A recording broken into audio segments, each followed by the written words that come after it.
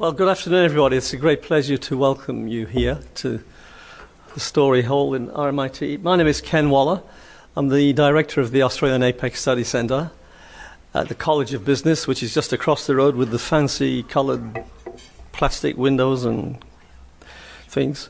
And we've been in the College of Business, the centre, since 2013.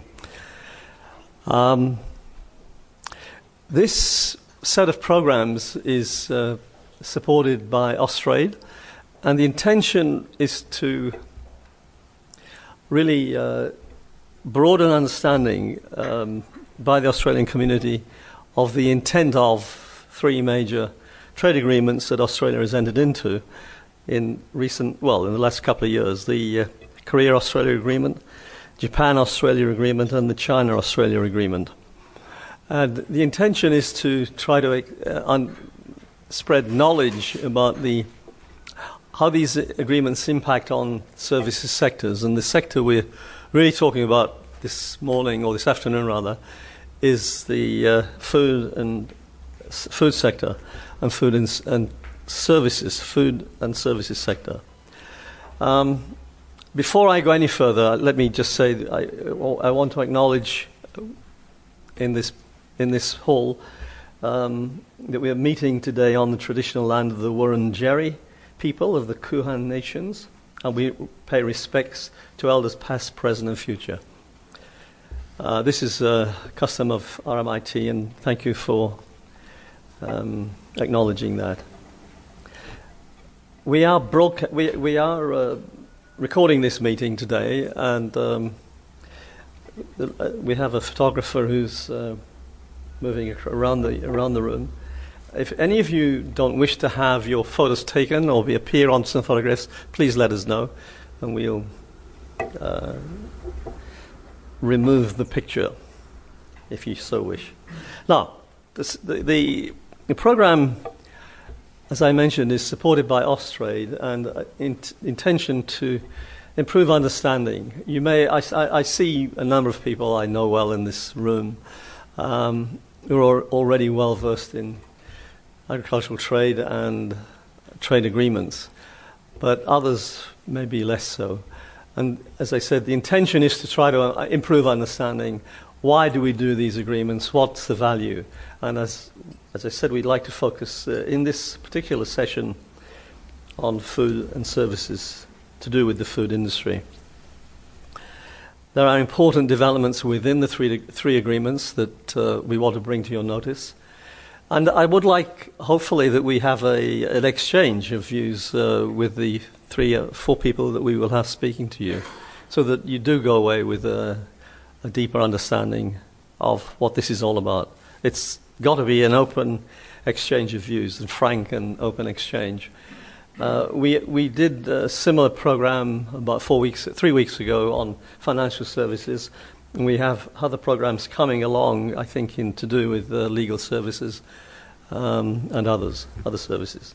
But today we have 4 speakers who will outline the points of these agreements. We start off with Kristen Bondietti, who's a principal trade consultant, ITS Global, Asia Pacific, and she will talk about the opportunities of these 3 agreements. Kristen will be followed by Alan Oxley, who is the director of ITS Global. Both Alan and Kristen work very closely with this centre. Alan, in fact, is the chairman of the Australian APEC Study Centre. We have a long and deep relationship.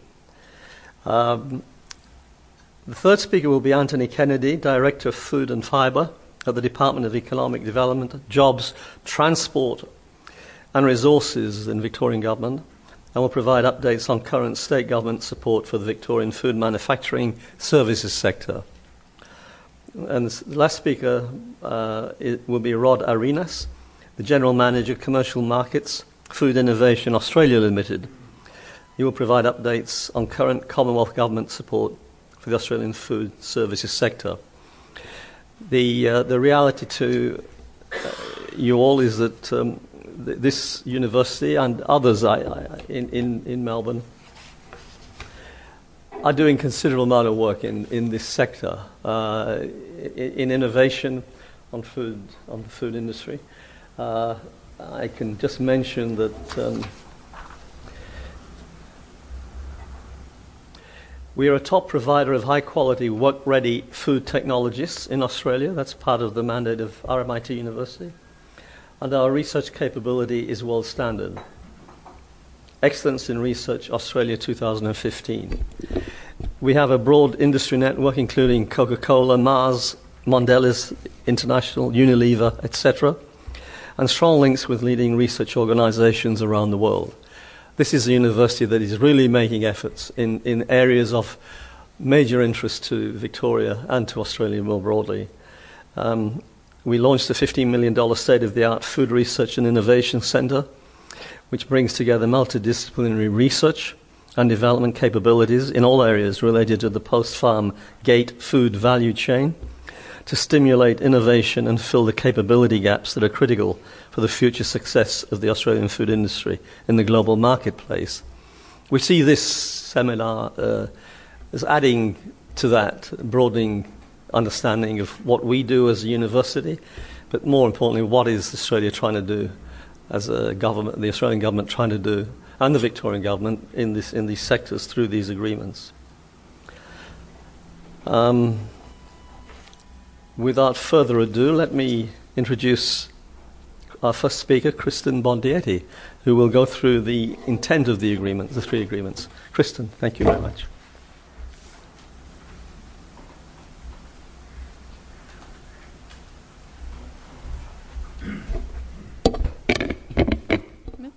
Thank you, Ken. What I will do this afternoon is just take you on a little tour of our free trade agreements with Korea, Japan and China on food and agribusiness services. So I'll be looking at four main issues. Firstly, what do free trade agreements do? Because there's often some confusion around that. Do they matter? Do they matter for the Australian food industry? What are some of the opportunities they might create? And how do we secure these opportunities? How do we benefit? So firstly, what do free trade agreements do? And of course, the answer will vary depending on who you ask. Korean beef farmers will have a different view to myself, and probably so will Australia's trade unions. But free trade agreements today are about more than just tariffs. And you'll probably have heard a lot about tariffs and the Australian food industry.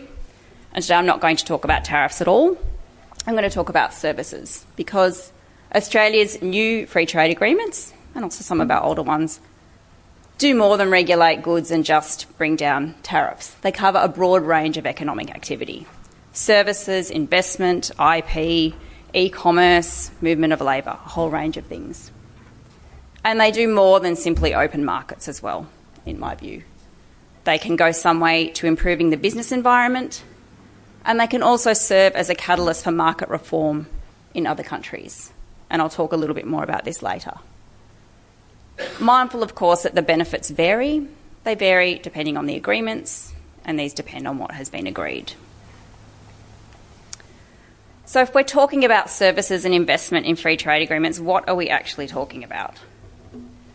Well, free trade agreements are treaties between governments. They're legal agreements. And services involve legal commitments for regulation. So they address and remove regulatory controls in foreign markets or in the Australian market. And they deal with regulations that governments control, the ambit of governments. And they can also create opportunities to trade and invest. When it comes to services, as I said before, we're not talking about tariff concessions. Tariff concessions apply to goods, and there's a clear delineation in the free trade agreements between measures that regulate services and which regulate goods. They don't address private action, as I said before.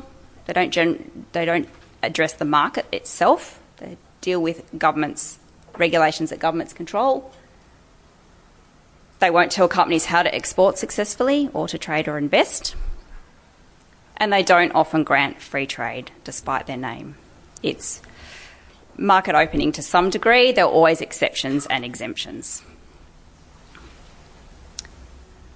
Now, I've been asked to talk about services that relate to agribusiness and food manufacturing, which is actually quite a difficult thing to do because, as you know, food manufacturing primarily involves goods, but it also involves a range of services as well.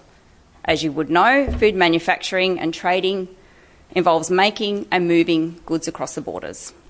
But in doing so, you still need services. So for the purpose of today, food manufacturing services are a little bit more specific, and they include the range of services that are designed to help move goods across borders and within national economies. For example, distribution trade, commission agent services, put them up on the screen there, wholesale trade, retailing, franchising, other services in markets as well, packaging services, advertising, and any other services that are incidental to manufacturing. If we were to be very specific, we might term food services more broadly in terms of hospitality services, so food catering, hotels, restaurants and so forth, but given the audience here today, I thought the former definition was more appropriate. So that's what FTAs do. Why do they matter? Why do they matter to this industry? Well, we all know that the food and agribusiness industry is a very important Australian industry. It's a very significant exporter. We had $40 billion worth of exports in 2015. A major employer, over 500,000 people employed in the industry, and also a contributor to broader economic activity in terms of value added as well. And of course, the success of the industry is related to its dependence on access to reliable supply chains and distribution channels. To make the goods, we need to move them around. And open services matter. Services are going to be the next driver of economic growth, particularly in developing economies. Despite this, though, the share of GDP generated by services in most developing economies still significantly lags that of developed economies. So there is a lot of room for growth of services sectors in many of our Asian markets. In addition, the barriers to services and regulation tend to be relatively high in these markets compared to OECD markets. There are also very few commitments in most of our Asian markets, FTAs with other countries, to liberalise services. So both Japan and China have not made significant commitments to liberalise services in their FTAs with other countries. Korea is a bit of an exception because it has a free trade agreement with the US and the EU, so it has made some more commitment to liberalisation in those agreements. Investment as well is a key driver of growth. If you look at growth in investment compared to growth in trade, global FDI last year flows grew by 25%, which was the largest growth since the GFC. World trade, in contrast, grew only by 2.8% and is forecast, I think, to grow by a similar amount in 2016 period. So what this shows is that businesses are increasingly establishing operations in foreign markets rather than exporting on the whole. North Asia is also very important if we put the services in context. It creates commercial opportunities for business. Demand for food is going to be driven by Asia. And Japan, Korea and China are all major food export destinations already for Australia. So I've just put up some sort of key characteristics of the market on the slide there. They're all in the handout as well. I won't go through all of them. But China is currently our largest food export market. We take into account processed food and minimally processed food and beverages. The online market in China for food and beverages is also growing. Austrade estimate it could account for between 5 and 10% of food sold online. Japan is our second largest market, particularly and the largest market for processed foods. And Korea is also important, though lags a bit. Australia tends to supply ingredients to the local manufacturing industry in Korea rather than final food products. Korea has a very competitive food manufacturing sector. So if we look at the breakdown there by top destinations for Australian food and beverage export markets, and they're the latest figures from ABARE for last year, can see China is the biggest market overall now, followed by the United States, and then Japan, with Korea coming in after Indonesia. Also, if we look at investment, because we've talked about that a little bit, if we look at the stock of investment from Chinese, Japanese and Korean investment in Australia, we can see since probably around about 2007, investment by these countries in the Australian market is becoming more important, and I'll talk about that more. Mindful, of course, these stocks in terms of total numbers are still very small compared to investment by the United States, the UK and New Zealand in Australia. So there are commercial opportunities, but there are also growth opportunities in these markets arising from policy changes. China, Japan, Korea all recognise that their economies need reform, particularly in the services sector. And free trade agreements can go some way to helping with this process. For example, Japan has ratified the Trans-Pacific Partnership Agreement, even though it is not in operation, as part of giving cover to some of its domestic reforms and services. China used accession to the World Trade Organization in a similar way to help lock these legal commitments down into law and help with the political process to get them through. China's also triggered review of an APEC-wide FTA as well, the free trade area of the Asia Pacific, which is under review. And just adding in there, of course, that building appreciation of the importance of open services and the growth opportunities of more open services has been a long-term goal of Australia. It's been pursued in APEC under various programs. So we've looked at what free trade agreements do. We've just examined why they matter. What are some of the opportunities that these agreements offer? So there are four things, the way I see it, the free trade agreements can do. They can provide commercial opportunities, which is a technical market access, make it easier to get into the market across the border. They can help improve the operating environment in the country. So once you're in there, make things a little bit easier, which is what we call beyond the border. They can help expand investment in Australia and in foreign markets. And they can also promote economic reform in more of a long-term setting.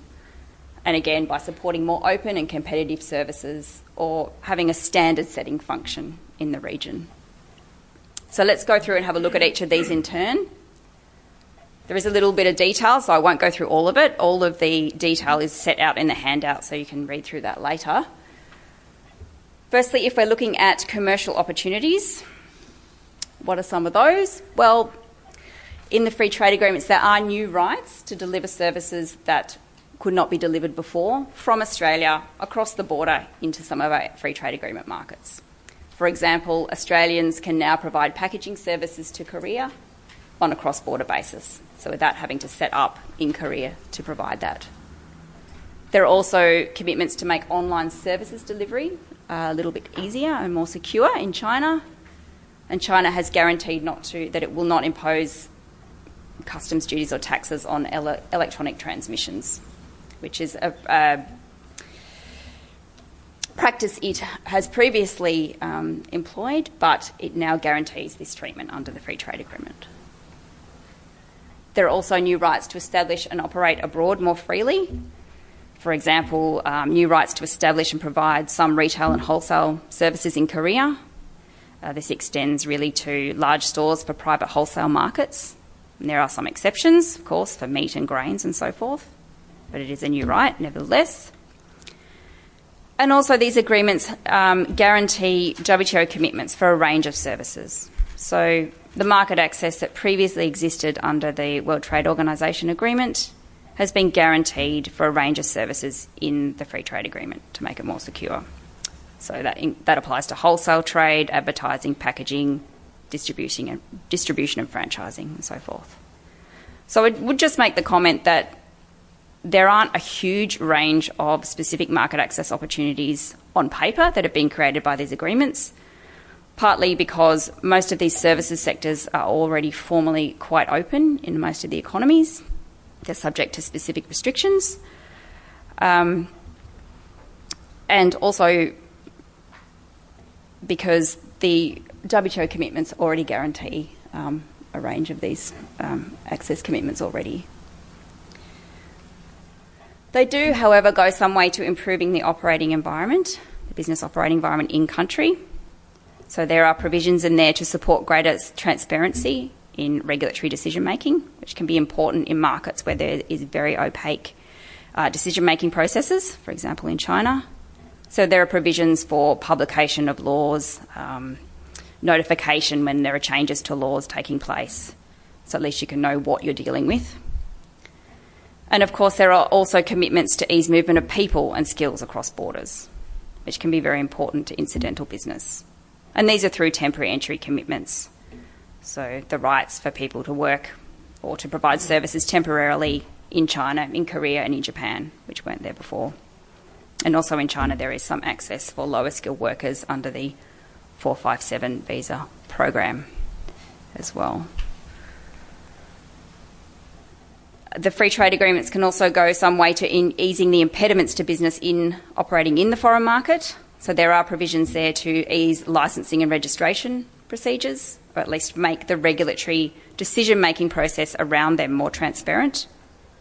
There are commitments to guarantee freedom of data transfer, which is important in today's business operations, and some provisions to help ease e-commerce as well. So, for example, the China Agreement, CHAFTA, accords consumer protections for e-commerce in a manner that's going to be equivalent to consumer protections that are done physically. So, a small change, but still important nevertheless. And then we move on to investments. So, free trade agreements can help expand our investments into free trade agreement markets. And this is principally what the free trade agreements do here, is they grant enforceable legal protections. So, for example, protections from expropriation without compensation, for example. So these are benefits that Australian investments now receive in these markets offshore.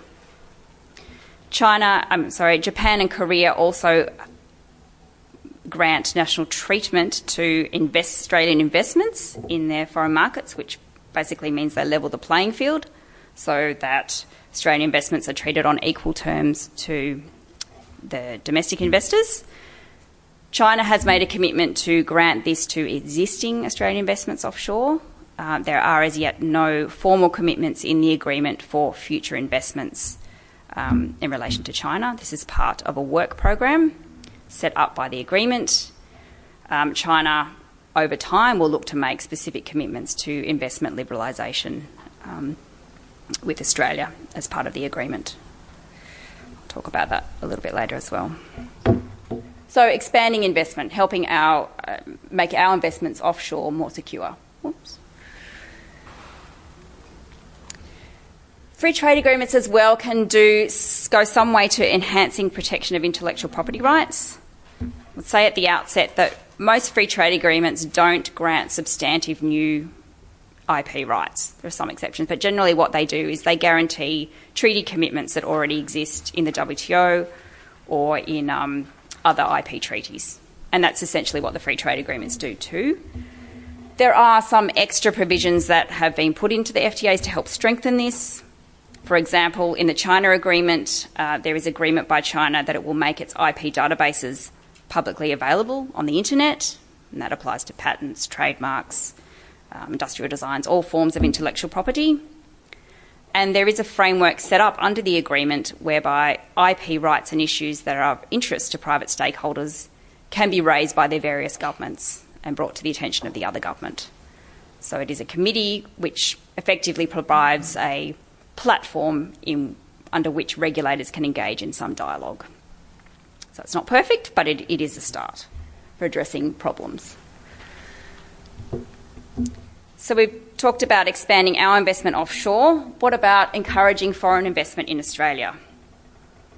And arguably, direct investments in Australia will now become more attractive from our North Asian partners because we have agreed to grant to China, Korea and Japan the same screening threshold by the Foreign Investment Review Board for FDI, which has been raised from $252 million to over $1 billion.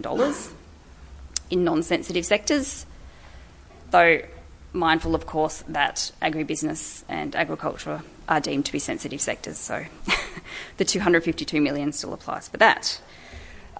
It is important, though, because it does give equivalent recognition to these Asian economies of what we've granted to our other free trade agreement partners, the US, New Zealand, Singapore and so forth, investment across the board. More interestingly, though, I think it's worth making the point here that Asian investments in Australia are becoming increasingly strategic. We're seeing a pattern of strategic investment by Chinese firms in particular, whereby food companies are securing supplies of foodstuffs to the Chinese market through their investments in Australia. This is notable in dairy, in beef, other agricultural sectors. And I just thought I'd share with you a very short case study of the case of Bright Food. Now, Bright Food is a Chinese food conglomerate, Shanghai-based, and in 2011 they acquired a 75% stake in Madison, which is an Australian food manufacturer and distributor. Key assets are a large number of respected consumer brands, has a client base of Australian food producers and manufacturers, and also, importantly, extensive logistics and supply network. So Bright Food acquired Madison, and around the same time they also acquired some other significant food manufacturers in the region and the world, including Weetabix in the UK. And following that, they then set up Bright Food Global, based in Australia. And this company then acquired some Australian food processors and producers, for example, Mildura Fruit Company in Victoria, and also Synlait, which I believe is a dairy company in New Zealand. And this acquisition was part of more of a strategic regional investment. It gave Bright Food Global extensive logistics and production capacity here in Australia. And the acquisition of the other producers in Australia and globally allowed it to tap into this capacity and assemble a vertically integrated regional food network. Now, to do this, Bright Food relied on local and on-ground experience in Australia. They retained the Australian CEO of Madison and kept him on board. The Mildura Fruit Company, as a result of the investment, developed a range of citrus products specifically for the Chinese market. And following this, citrus sales to China jumped 600% between 2011 and 2015. Revenue increased by about 10%, with 10% of sales going to China. And sales are expected to double in 2016 as well, partly also due to the lowering of tariffs under the China agreement. So Bright had managed to integrate a number of processors and producers in order to reduce costs and was able to provide Chinese consumers with highly regarded Australian produce. So an investment and growth in the domestic industry and opening up and supporting bilateral trade and export capacity with China. A successful story. And lastly, and I am getting towards the end, free trade agreements can also serve as vehicles for economic reform. So as I mentioned before, they can set standards for more open services markets through legally binding standards. And obviously there are longer term benefits for more open services in the region for Australia. And at times where there is increased global uncertainty about trade, perhaps growing protectionism, these binding legal commitments can be important because they're there, they're set in stone. Of course, they can be changed, but they are very difficult to change. So there's some of the commercial and wider policy opportunities that these free trade agreements can create. They're the opportunities. How do we benefit? Because, of course, an opportunity is not a gain until it is realised, or not a benefit. Benefits of services are pretty hard to measure, very hard to quantify, and they take time to be realised, to factor into investment decisions. It's mindful that we're still at very early days with the 3 Asian agreements. The China agreement's only been in entry into force for just a little over a year. So we'd expect more benefits, more opportunities to be realised as time goes on. Oops, nearly done. What can free trade agreements do to help business secure the opportunities? They can support continued liberalisation. There are commitments in the agreements to ensure Australia receives the benefits of ongoing liberalisation in free trade agreements that our partners conclude with other countries. They have inbuilt mechanisms to build on liberalisation commitments, so to make more commitments to liberalise services and investment over time. I mentioned before that there is a work program under the China Agreement for China to consider making more investment and services liberalisation commitments. That program has been initiated, it's been brought forward. The Chinese Premier was here in March, and there was agreement that work on that program would begin. And there are also, I did mention in the case of IP, but within the agreements as well, they do create institutional mechanisms or platforms to bring regulators in various areas and sectors together to talk through and address specific barriers. For example, there is a TBT committee set up under the Technical Barriers to Trade section of the China Agreement, which has part of its mandate to address barriers that business raise on a case-by-case basis. But as I said again, it's just a platform in which to create dialogue. So I will just leave it there. When you ask me about how we secure these benefits, then that's where I leave it to you. Governments negotiate these commitments, but it's important to remember business trades and invests. And obviously FTAs are only one part of the broader commercial policy regulatory landscape we're looking at. You do need more than simply legal commitments. Business strategy, understanding of the market and supportive policy environment, which is something hopefully that these FTAs can contribute to over the longer term. Thanks.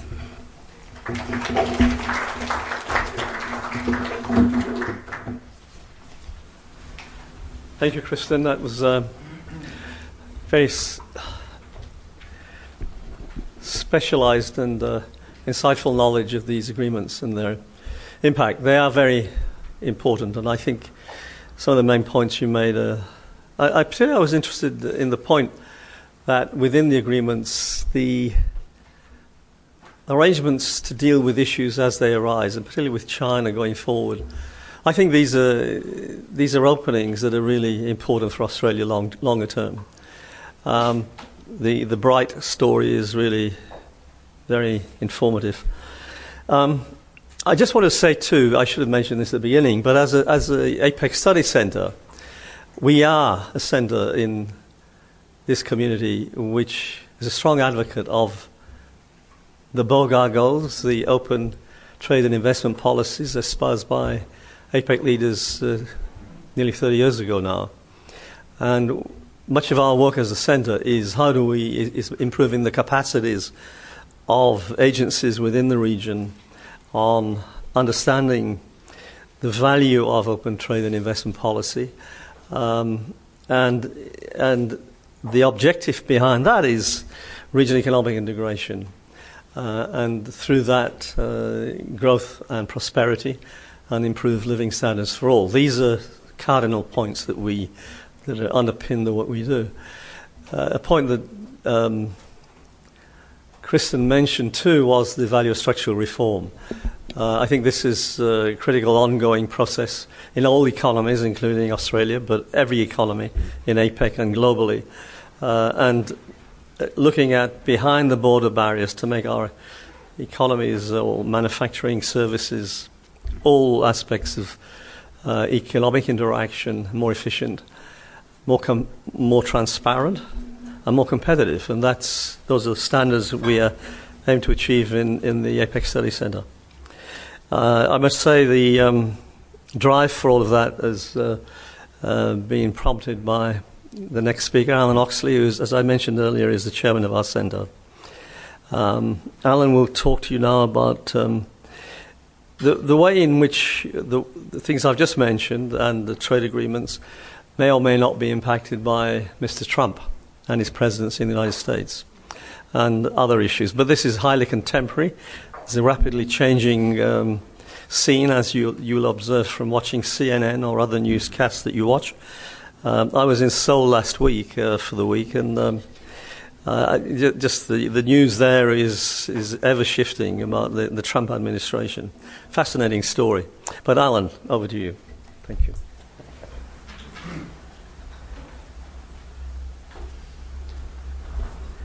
Thanks, Kit. I wouldn't watch CNN for advice on Trump. I knew you'd say that. Fox News is a bit better, but not much. I think all the media in the United States is gobsmacked about what's running. What I wish to do is to take you through the implications for Trump's actions on our trade, and particularly our agricultural trade. I'll give you both what I call the big picture and the narrow picture. Now, Trump has taken a very aggressive position, and he had right from the beginning of the election campaign. All of those of us who are sort of optimists or thought we understood the economics of trade all said, well, this was just electioneering. Once he gets elected, it'll change, it'll be different. Pay no attention to politicians who make claims during election campaigns, particularly in the US. I mean, their political system's entirely different to ours. American policies are rarely articulated with any technical support. They're usually colour, movement, form, big statements, and we got plenty of those from Trump. He said he was opposed to the NAFTA agreement, the North American Free Trade Agreement. What we've seen, Trump was clearly engaged in huge political campaigning, and he tried to, as we know, capture a disaffected community, which included a lot of the former industrial states where there's relatively high unemployment, not as high as he's claimed. The unemployment there is not a whole lot different to ours, but there's a deep resentment remaining in those areas that there's not employment, and it's very easy, therefore, to blame foreigners for this melee. As I just mentioned, you never hear the term free trade used in the United States. It's always trade. Even the politicians talk about trade because mentioning free trade invites trouble, criticism from the unions and activist groups. So every now and again I lapse into using the word trade. By that I would generally mean we're talking about free trade. But the position he took seriously aggravated the US farm sector, who are very strong supporters of Trump.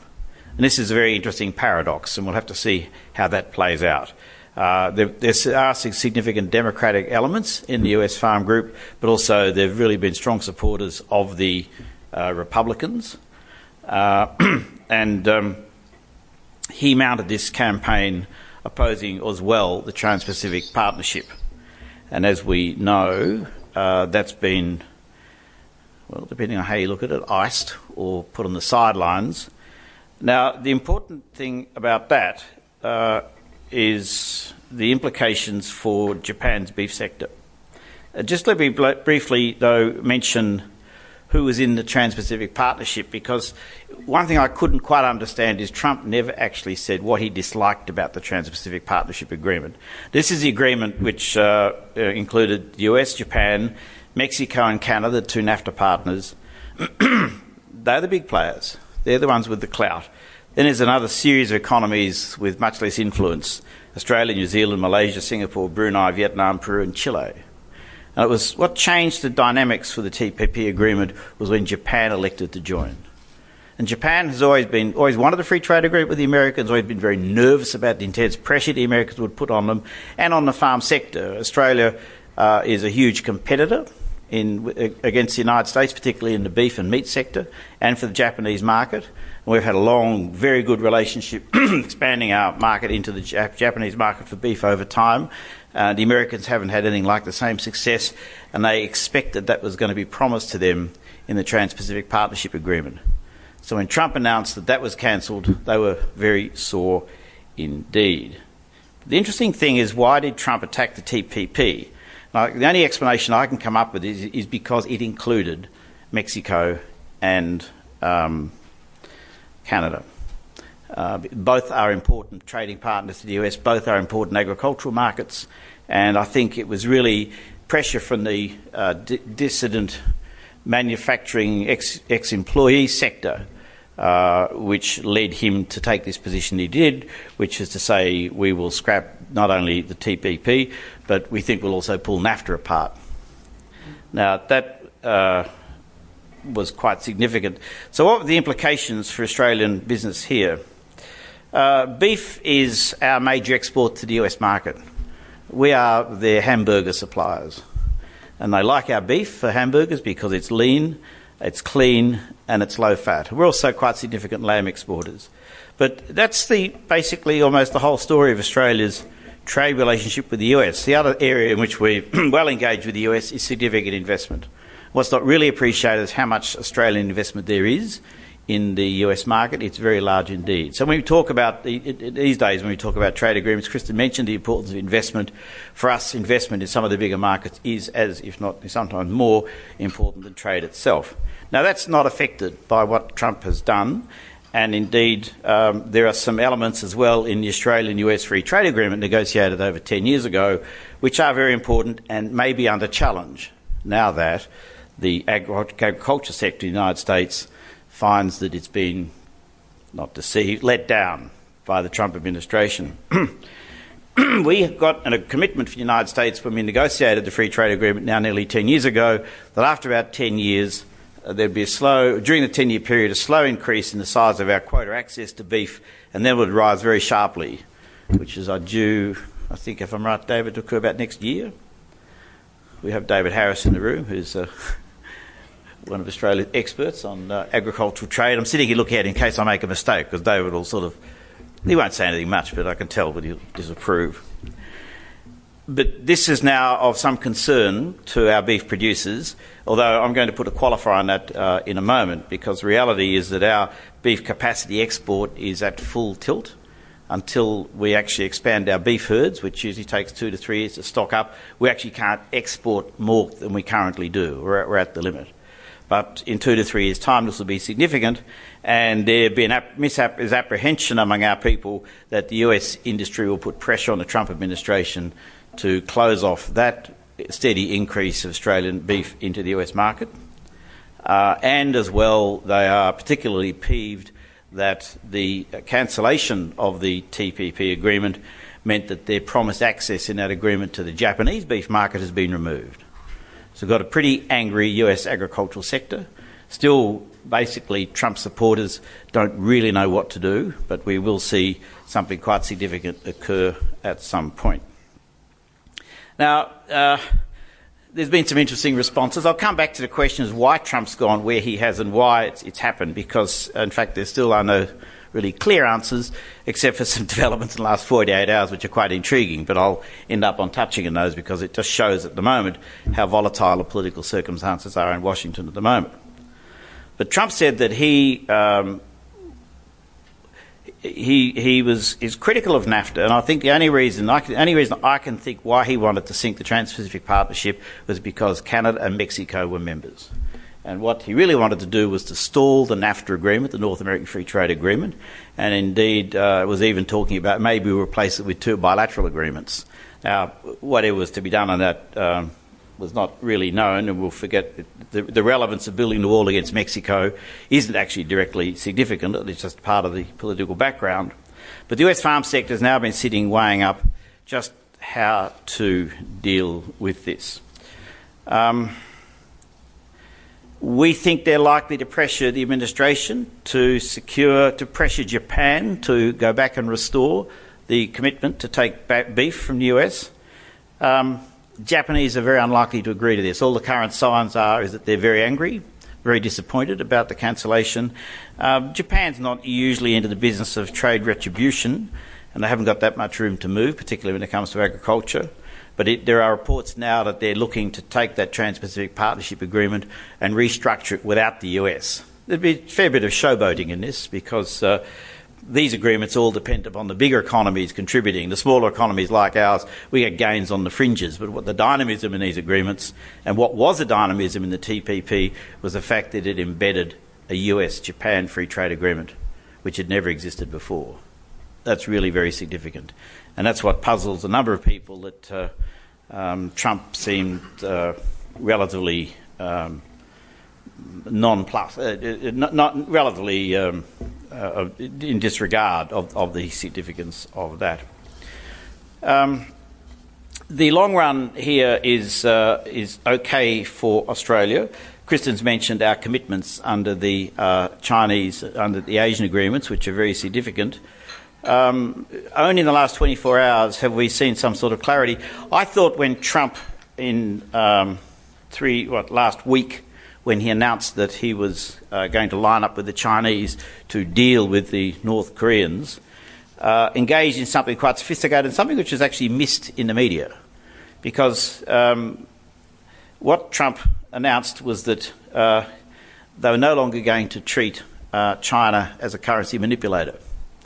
Now, what was missed in the fine print is that, and therefore having said that, he then said, now we can collaborate with the Chinese to help deal with the problem in North Korea. What he didn't say, but what was in the fine print, is that the US Treasury had decided about 3 days before that that China was not a currency manipulator and were plainly going to say so. But they didn't release that until the day after Trump announced that China wasn't a currency manipulator after all. And I thought that was interesting. It showed a willingness to shift off an ideological position, a vote-catching position, and to actually engage in some serious diplomacy. I was wondering if we might actually hope to see something like that as time passes with the Trans-Pacific Partnership Agreement. Over the weekend, there was a flurry because what has now been announced by the President is that he will go ahead and agree that there should be a review of the North American Free Trade Agreement. But what's now come through on the background news reports from, we have some associates in Washington, Beltway insiders, that there was a frantic 24 hours in Washington when Trump had taken advice that he was going to cancel the NAFTA agreements with Canada and the US. There were reports that he rang the heads of government of both those countries who said don't, and the Mexicans probably said don't you dare, because the Mexicans had already lowered their tariffs to allow further product in to compete against US food exports into the market. The Canadians are more sanguine. I think they're used to dealing with the Americans, but the Mexicans were very sour indeed. The good thing is that the upshot of all this is that Trump has agreed that the NAFTA agreement can be renegotiated and reviewed. And I've been recently in a conference with senior American and Mexican and Canadian officials, and they consider that a review of NAFTA is timely. It's quite an old agreement. There are some major achievements that can be made, and that they will do so. But a friend of mine who is about to retire from the United States Trade Representative's office, their Trade Department, if you like, Trade Policy Department, pointed out to me one day that once they began that process of revising NAFTA, then it is unlikely that that could be agreed and legislated inside the time on term of the Trump government. Now, the reason for this in the US is that trade agreements never get put up a year before an election. And I'm not sure if you're aware, but in the United States, it's every 4 years there's a Senate election, but every 2 years there's a House election. So, and it's a golden rule in the US Congress that you don't put a trade agreement up on the eve of an election. So it's only sort of year one and year two, at the end of year one and the end of year three is time that you might consider trying to get a trade agreement through the US Congress. And he observed to me that the NAFTA agreements are quite complex. You can't get something quick through in that sort of time, and that that's unlikely, he thinks, that the reforms which presumably would be negotiated could be brought into effect within that time. Why does that matter to us? Well, I think the TPP agreement is simply parked. Trump's walked away from it, but if he's now going to agree that Mexico and Mexico and Canada can be left to review their agreements and make some concessions to the US, then the case against TPP disappears. Because the only objection he could have had to the TPP was the fact that Canada and Mexico were in it because they were NAFTA partners. Now, I suffer the sin of being a residual optimist, but you might say, well, isn't waiting 4 years significant? All I can say to you is that in trade time, 4 years isn't a very long period at all for new trade agreements. Thanks.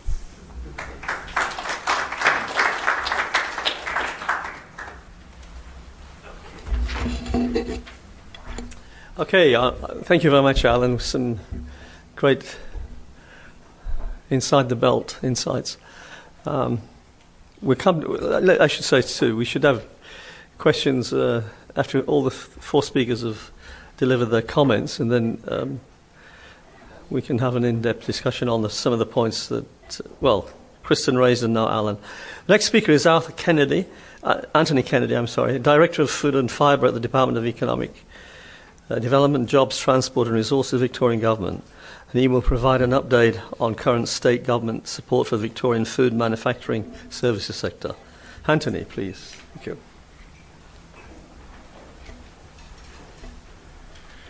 Thanks for that introduction, and apologies for my lateness. I thought I knew where I was going within RMIT. I found Building 15 and realised that I had to go to the other side of the campus, so I made it eventually. So I just thought I'd start off by giving a bit of a high-level overview of what the department focuses in on, and essentially it's jobs, investment and export. And as you can see from the title, it includes just about every function within the department, within the Victorian government in that economic space. But I guess that of particular focus, and the way I like to think of our department, is just really concentrating on that economic part of the story. The Victorian government, when it came to power back at the end of 2014, was to concentrate on a couple of priority sectors: medtech and pharma, international education, new energy, professional services and advanced manufacturing, as well as food and fibre. And so we have specific programs dedicated towards helping the jobs, investment and export agendas in all those priority sectors. And I guess that I just want to touch on some of those key ones. Admittedly, some of them are investment type activities, but when you think about it, the export story inherently drives a lot of that investment in terms of companies responding to international pressure, or whether they're seeking to capitalise on those opportunities that they see from overseas. I'm delighted to be asked to come to today, mainly because in a former role with the Victorian Government I did a stint in the Department of Premier and Cabinet. And whilst the Commonwealth is largely responsible for that trade agenda for Australia, it did remind me how the state government and state governments around Australia can play an important part in helping to inform how these free trade agreements, or depending on which side of the coin you're from, perhaps more just better described as economic partnership agreements, we can really try and get better value out of these negotiations. And I guess that having focused in on the Korean, Japan and China free trade agreements, it was abundantly clear that that intelligence from industry is very helpful in terms of highlighting not just those obvious tariff barriers, but also where those non-tariff barriers are. And feeding that through into the Commonwealth was enormously helpful, because we were able to inform them and saying, if you can negotiate an agreement where we think that these issues can be addressed, then that's where Victoria feels that the best efforts can be invested. And obviously, if you think that that scenario won't be addressed, then go back into those negotiations and see how well you can do in terms of addressing them. Oh, hang on. So again, just focusing on what the department does, it's largely economic development. There is this priority being put on the food and fibre sector. And I must also highlight that with the Victorian government's focus on those priority sectors, it allocated $200 million in its Future Industries Fund, and guiding the investment and activities that the Victorian government takes in the medium and long term, developed up sector strategies, which are largely those informed by industry consultations, where those half dozen critical activities, certainly from the economic development point of view, centre in on and really exploiting the investment opportunities, obviously capturing on those market development opportunities, which are largely the export story, as well as then doing some more capability stuff and focusing in on that innovation story. And when you think about it, that innovation story can't be divorced from the trade story, because, as I'll touch on in the next couple of slides, we have people from overseas deliberately coming to Victoria, looking at those products that they think will help meet their needs, what those customers overseas are looking for. And if there isn't any product innovation, if there's no product development happening here in Victoria, there comes a point where there's no point them coming in here, because they've seen it all and there's nothing to whet their appetite in future years. So for those of you that haven't seen this strategy, I think there's some links at the end of my slides, presentation here, where I encourage you to have a look at that online, because it does help inform how the Victorian government invests and prioritises its efforts over the next few years. I like to think of Victoria as being a food and fibre capital. We've got nearly 30% of that activity happening here. And when you look at the goods exported from Victoria, almost $1 in every $2 of goods that are exported from Victoria is a food or fibre product. Now, I'm not talking about international education, I'm not talking about tourism, I am just talking about the physical goods that go out from this state. Again, when you look at those top 100-odd exporters, you can see almost half of them are those food companies. So obviously underpinning our reputation is that food safety as well as biosecurity systems that we have in place that provides the assurances. And again, the Victorian Government, in collaboration with the Commonwealth Government, tries to ensure that we put our best foot forward on that front.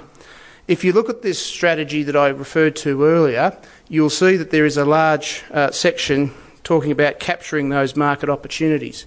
And specifically, those key actions centre upon capturing and building on the capability that exists. And that might include, in part, things like e-commerce, because it certainly strikes us that whilst you might be competitive, there are these new channels that are being forged ahead internationally, working with organisations like FIAL and the Commonwealth about trying to get those systems lined up, get that capability happening within our sector is enormously important. I'll also touch on some of the other trade programs that we engage in. Obviously, hosting those inbound and outbound activities are fairly important too, to again expose those buyers to the opportunities, the manufacturers that are here in Victoria. For those of you in the room that have been in state government a while will be familiar with the fact that these are not new activities, but it wasn't so long ago that we were doing the large missions overseas, whereby we were taking 100-odd companies. That was very much designed to try and build momentum in terms of getting that trade agenda up in lights. But now we're obviously taking a more targeted approach, making sure we're taking the right companies to those right areas. And it will come as no surprise to anyone in this room, a large focus happening in China, Korea and Japan. And certainly where we have those agreements in place, again, working collaboratively with those companies to exploit those new economic partnership agreements. And if I can digress for half a second and using an example outside the food space, we had a situation about 4 years ago where one of our business development managers was working with someone in the manufacturing space that were building brakes, I think it was for trains, and just by looking at the different agreements that were available, and in some instances where we have all these free trade agreements, we might have 3 agreements in place with one particular country. And so by doing a little bit of homework, by getting into the ANZIC codes and all those details at the appendix of these agreements, it was highlighted that by picking a certain agreement would save a company $27 million, or their products were going to be $27 million cheaper per annum just by using a different agreement. So it certainly highlights that even when we have these agreements in place, understanding how you can utilise the right agreement for the right product is certainly a challenge. And the Victorian Government has had discussions with the Commonwealth, particularly DFAT, in terms of how can we develop a tool, how can we develop up a website that can really help guide which sort of products are best traded under which agreement, where you have multiple agreements in place. And particularly if we go to these more pluralistic activities, particularly where there's countries that will be covered off a number of times, I think that might become increasingly important as we move forward into the future. It would be remiss of me, and I'm sure that my agricultural colleagues would be a bit annoyed, if I didn't highlight the other key string to our strategy in terms of certainly helping with that market access regime. And again, the Department of Agriculture in Canberra and DFAT have the lead on these sorts of these actions. But at the end of the day, there are certain protocols that can be developed. There are certain conversations and relationships that can be developed over time, whereby we can get market access into countries where our products are no longer, where they're not permitted to come in. And a good example of that has been some of the stone fruit opportunities into China, which I think was announced towards the end of last year. By getting these countries to accept our protocols and by providing them with the assurance that we have their concerns addressed through various scientific and evidence-based approaches, gives them the confidence to accept our products. And again, there's a great science capability that we have here in Victoria, and we can't do every market and every product, but we certainly have prioritised where we think the size of the prize warrants it, and working collaboratively with those overseas market regulators as well as the Commonwealth to try and ensure that we can get access where there isn't necessarily a tariff that's causing the barrier. It's one of these non-tariff barriers. I'll move on. As I said, there are a number of programs that the department offers. I don't want to labour these ones. I have touched on that trade mission program at the end there, and I can't help but feel that that's probably where some of the best work of the department occurs, mainly because if you want to try and grow jobs, if you certainly want to try and take companies on a growth journey, making sure that they're adequately informed, making sure that they are plugged into the right markets is very important, and I think that exports becomes a very important cornerstone to their future. And of course there comes a point where they are meeting export market demand. There comes a point where they've got to grow their capacity. They've got to certainly, perhaps in some instances, make a defensive play, which is to certainly try and improve their competitiveness. And the way in which many companies go down is the pathway of investment. And so these programs are currently what's on offer at the moment. As I said, they are perhaps the other side of that growth story in terms of market access. There's also a couple of other ones there that I need to highlight. These are perhaps the ones that are more focused in on some of that regional story as well. Again, when you look at the food industry, 60% of all the food companies that we have here in Victoria are based in the regional areas, 40% here in town. And when you look at that supply chain, and perhaps this underpins why the Victorian government has highlighted the food and fibre story as being such a priority to the state, 1 in 6 jobs in regional Victoria is linked back to that food value chain. So again, that's why we have some dedicated programs to underpin growth in terms of investment as well as job creation. So as I said at a few slides ago, there are a number of programs that I think can help directly with trade stories as well as the investment story. But I think it's probably fair to sum up that when it comes to trade, we, the Victorian Government, do take a strong interest in those economic partnerships being negotiated. We try and take a considered view forward to DFAT. Obviously, there are some things that can sit in a free trade agreement that doesn't suit Victoria's interests well. We certainly try to lobby and highlight why having certain things included in these agreements is good for Victoria and therefore good for Australia. We certainly are aware of the importance of that export story, and sometimes it can be import replacement as well in terms of helping those companies with their growth journey. And I think that by understanding how to better exploit the economic partnerships that have been negotiated is pretty important.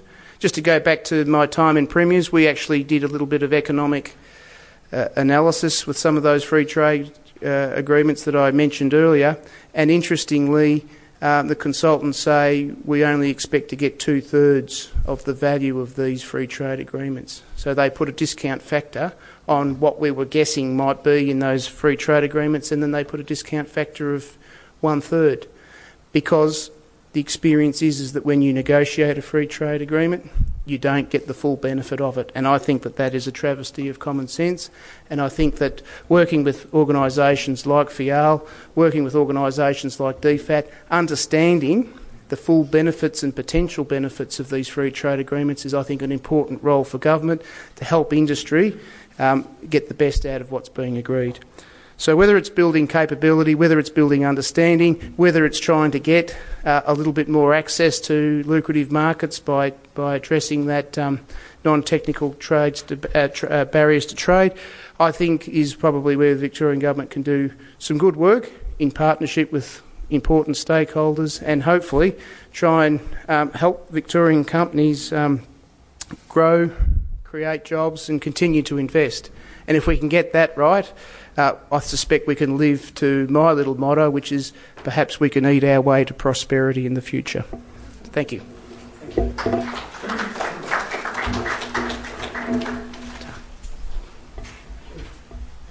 Thank you very much, Anthony. Very important comments, and I think jobs, growth, investment, clearly, and the impact on regional Victoria from these agreements is extremely important. Very important point you did raise, I'd like to take it up in questions, is the one of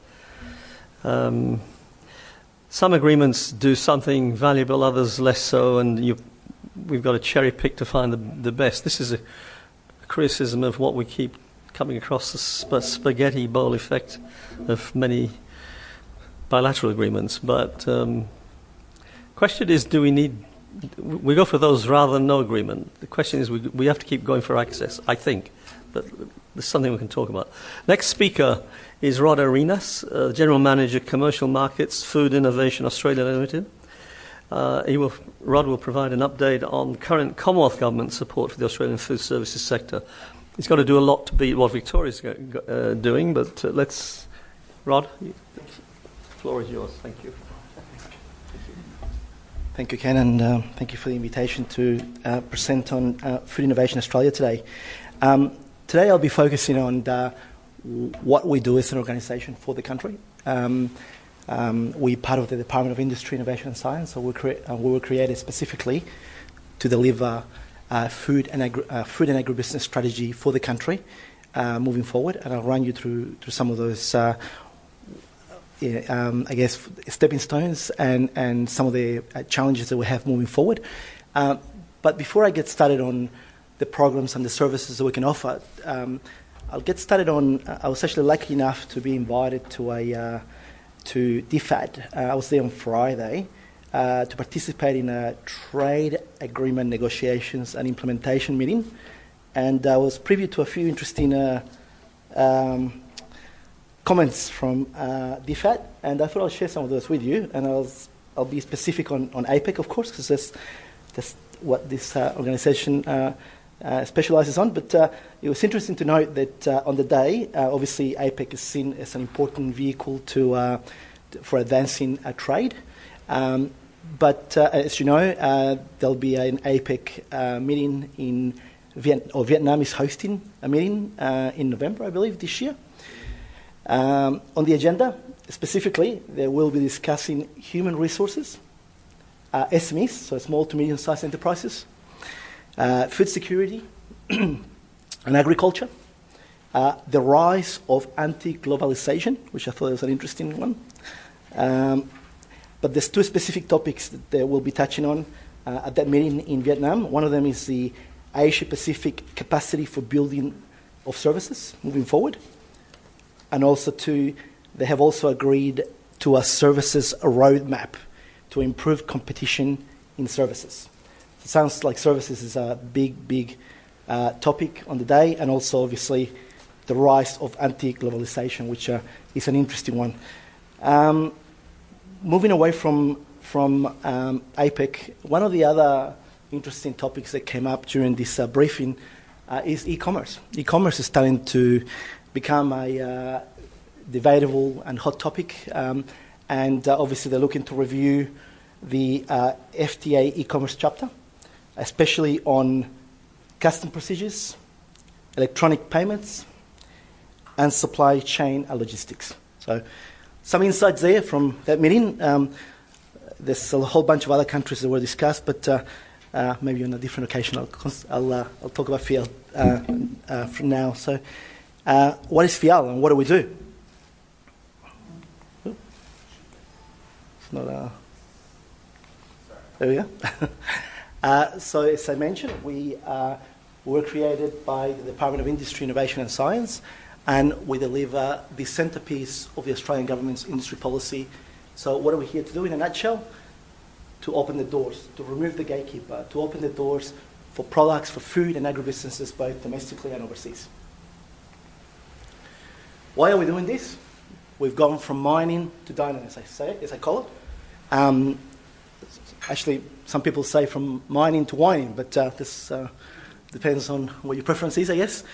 And why is that? Well, without spending too much time on the figures, they speak for themselves. You know, the growth in food and agribusiness sales overseas or exports overseas has been tremendous over the last couple of years.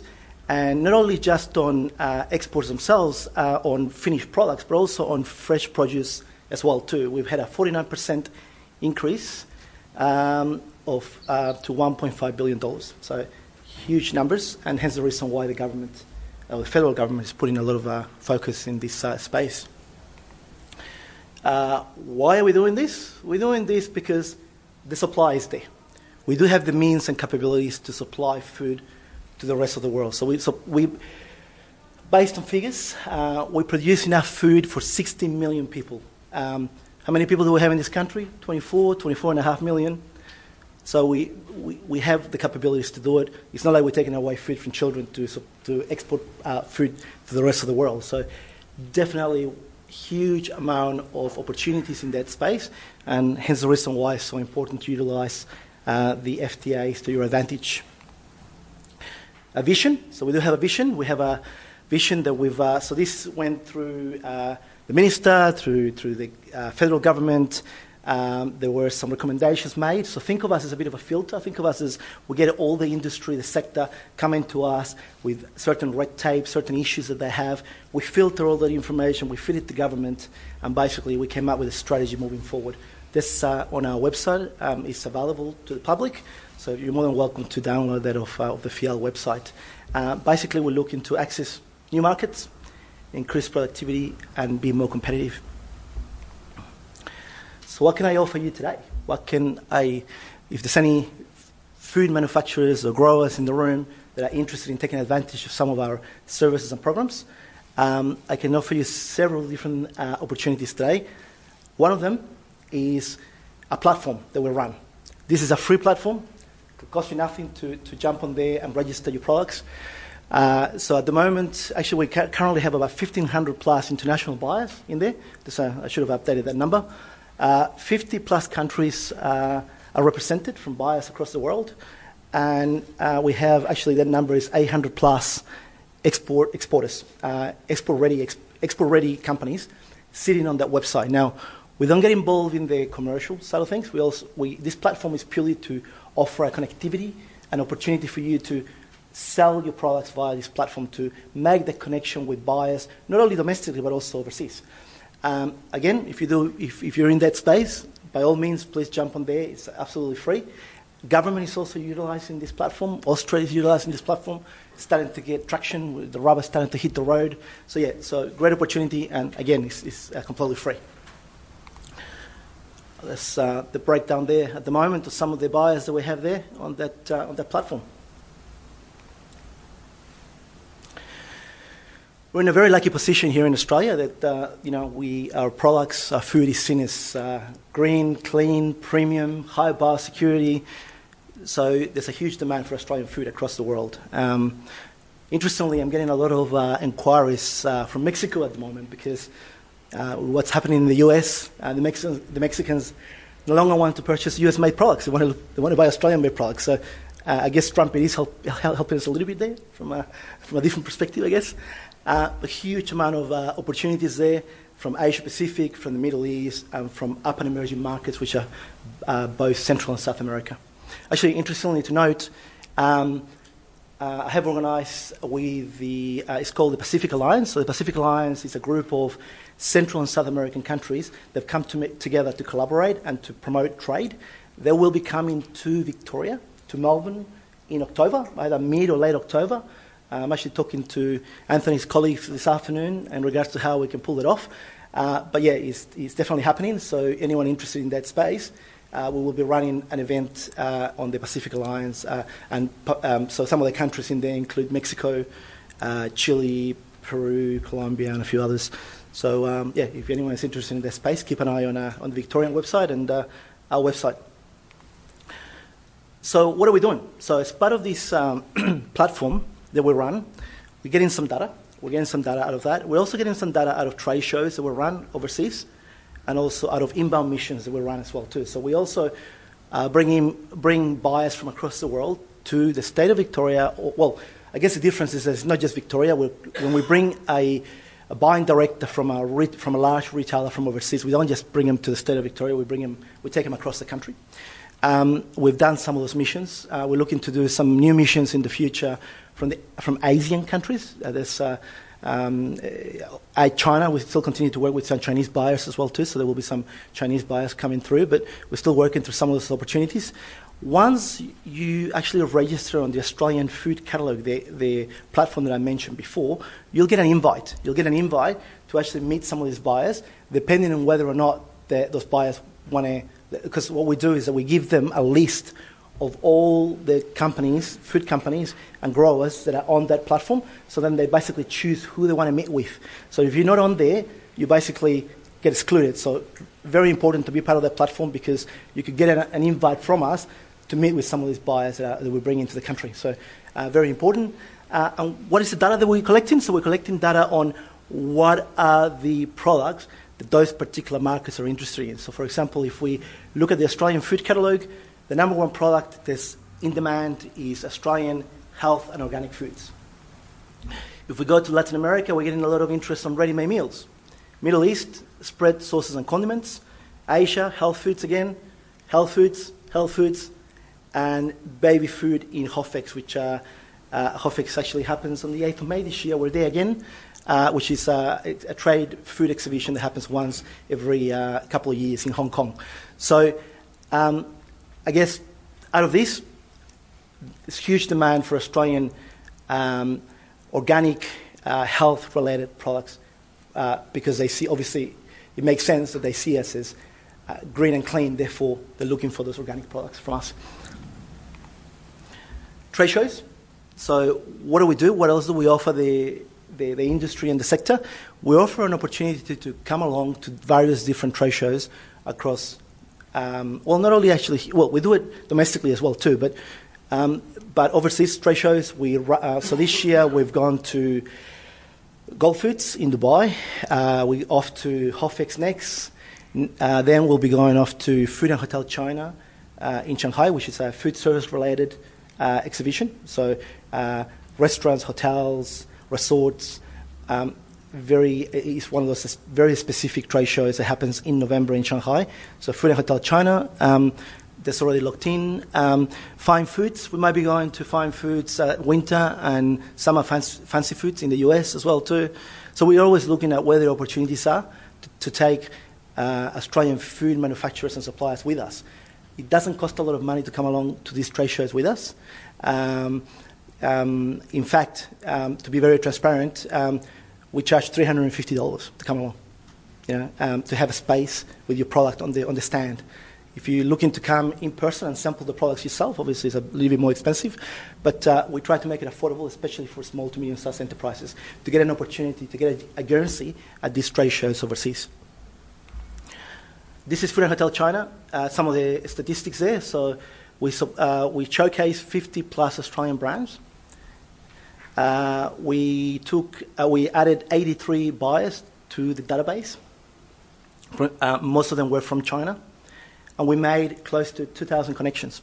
And out of the 13 companies that actually attended that trade show and were actually sampling the products on the stand, 8 of them secured business on that exhibition. So 8 of them now are now selling to Chinese retailers or importers or distributors. One of them, as an example, was a ice cream supplier or ice cream manufacturer from Toowoomba, who is now supplying to a retailer in China. So we're getting some very good results out of these trade shows. So that's the breakdown. There were the products that were of interest at that exhibition. So health foods, biscuits, snack foods, chocolate, confectionery, and baked goods. There's some of the results from other exhibitions. You can get this information on our website. So I'm not going to spend too much time on this, but as I said, we were getting very, very good results out of these exhibitions that were run. And obviously all this gets reported back to the federal government. We offer free reports as well too. We offer a platform as well too. Insights, all again for free, to help you in your journey of exporting products, not only to Asia, but to other parts of the world. We offer funding as well too. So Food Innovation Australia has a Enterprise Solutions Centre. The Enterprise Solutions Centre is basically given or funded more than 50 companies year to date and they have delivered in excess of $50 million in sales. So basically, this is a program where we encourage innovation. We encourage companies to come up with with new technology. If you have a technical challenge that you need to address. So, for example, when you go to overseas markets, one of the first questions they ask is, what is the shelf life for your product? If the shelf life for your product is less than 3 months shelf life, highly unlikely that they're going to take your product on board. So we offer funding for those type of technical challenges. So if you need to extend your shelf life from 3 months to 12 months, we can get you in touch with research facilities. We actually work out of the CSIRO building, Food Innovation Building in Werribee. We also work out of CSIRO in North Ryde in Sydney. So we work very closely with research organisations. So we got another project fund as well too. So yeah, these are all national projects that were run through the federal government. But again, there's match funding there for up to $100,000 and up to $1 million for various different projects. So again, all this information is on our website. And if you've got any specific questions, I'm more than happy for you to contact me directly. This is an interesting one. We put this out last year, celebrating innovation. So this is a way to celebrate Australian food and agribusiness innovation. We had numerous entries from across the country. The entries get selected by a panel, and we're now up to book version 2, which is currently or has gone to print. So we should have this in the next 2 to 3 weeks. We should be ready.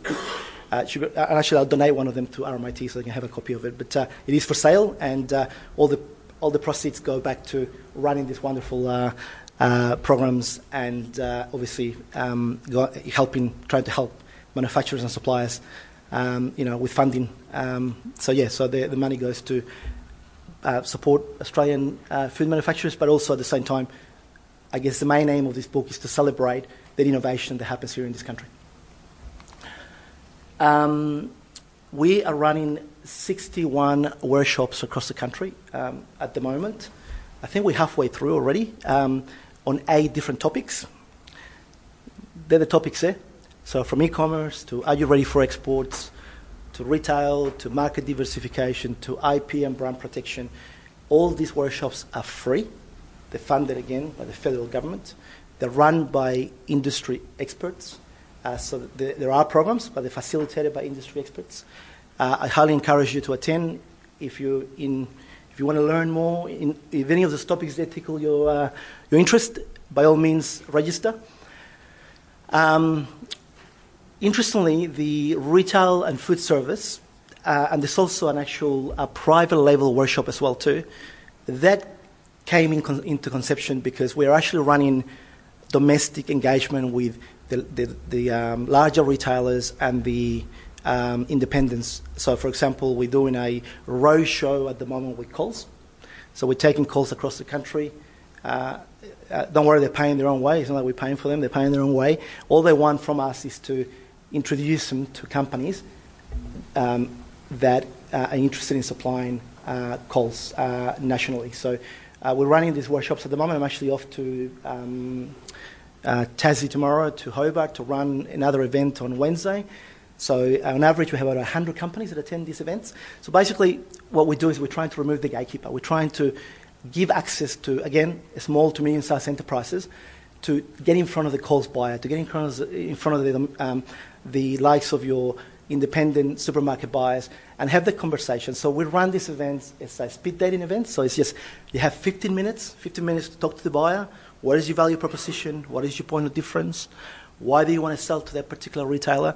So again, we're trying to open the doors and remove the gatekeeper. Fast and the Furious, so we offer a workshop on innovation. Again, this is also a free event that will run across the country. So again, jump onto our website and you can see the different dates there for Fast and Furious innovation. Lastly, to finish off, leverage off our research, our reach to the industry.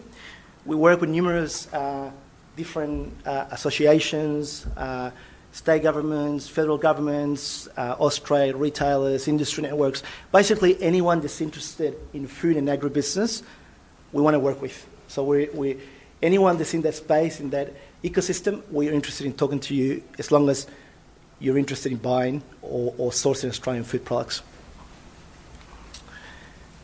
Just some of the collaborators that we have, and that's pretty much it. Thank you very much.